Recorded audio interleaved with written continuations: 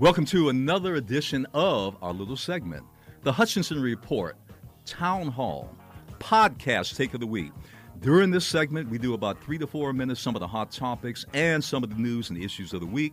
We roll through it, give our perspective on it. Kaepernick. We talked a lot about Colin Kaepernick. Thank you very much, Wendell. Colin Kaepernick. Last week, we talked a lot about him. The tryout, was it a good thing, a bad thing? Who won the NFL? Did the NFL win or did Kaepernick win? Cap. I like that better. I don't know. Time will tell. He didn't get an offer from any team. He refused to go along with the NFL little dog and pony show. He said, hey, look, I'm going to do my own separate workout. I'm not going to be pimped. I'm not going to be played. I'm not going to be used. So time will tell who the real winner was. The NFL trying to spruce up the image, make it go away and make him go away, or Cap. Keep our eye on that. Impeachment. All right, let's get down to it. Jackson, I know what you think about Donald Trump. You already think no matter what happens, the guy can kill you, your family, your mother, your grandmother, your uncle, the man that, collects your rent, collects your mortgage payment, can mow you down in Torrance. We're not going to go to Fifth Avenue. Can go to Torrance, kill everybody, and he'll still be reelected. They will still have votes. People will still vote for him. All right. Impeachment. I've been watching that very carefully. There have been a lot of characters that have come through there. There's been a lot of testimony. I submit one thing. Trump has already made it clear, I'm a crook, I'm corrupt. We already know that. I mean, is that supposed to be the revelation of the ages? We already know that. Thank you, Ricky. We already know that. Give Ricky the siren. You got the siren. We already know the guy is corrupt as sin.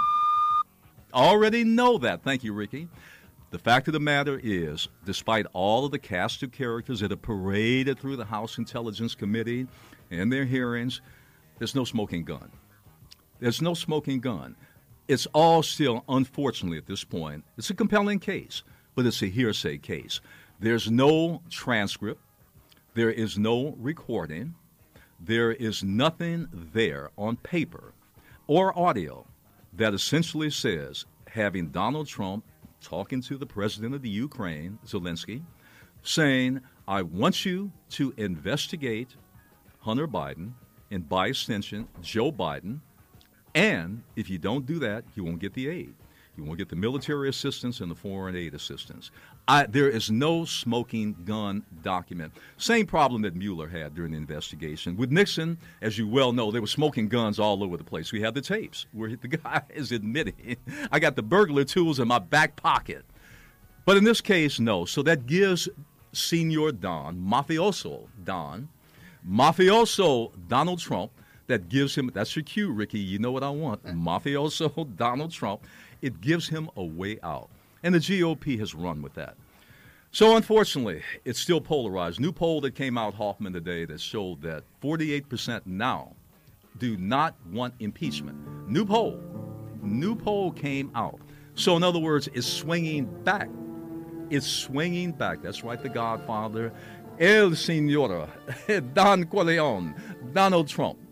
So we've had that because basically you got a gangster in the White House. Even he knows that. The other thing that we pay very close attention to, and it came up again this week, number 6, the debate, the Democratic debate. They always like to look at winners and losers on that. Well, I don't play. This is not a competitive scorecard. This is not a football game. This is none of those things. I will say this. I'm a little taken aback by Elizabeth Warren. I got to tell you, she's starting to sink a little bit. Just not much, but a little bit in the polls. Bernie now has had a resurgence. He and Joe now are number 1, and we're actually running neck and neck. Elizabeth slipping a little bit. The others, not even a factor. But we do come to Mayor Pete. Now, he's an intriguing character. We're going to be devoting a lot on the show to that question that he raised. Comparing, well, he didn't really compare, but an inference there, a dangling inference, an age-old debate. Is the struggle, the oppression of one group, can it be compared to the oppression and the struggle against that oppression from another group? In this case, and that's an age-old debate, the struggle, LGBT, rights, discrimination, African Americans, rights, discrimination, civil rights, this would apply across the board to all. or we'll talk about that.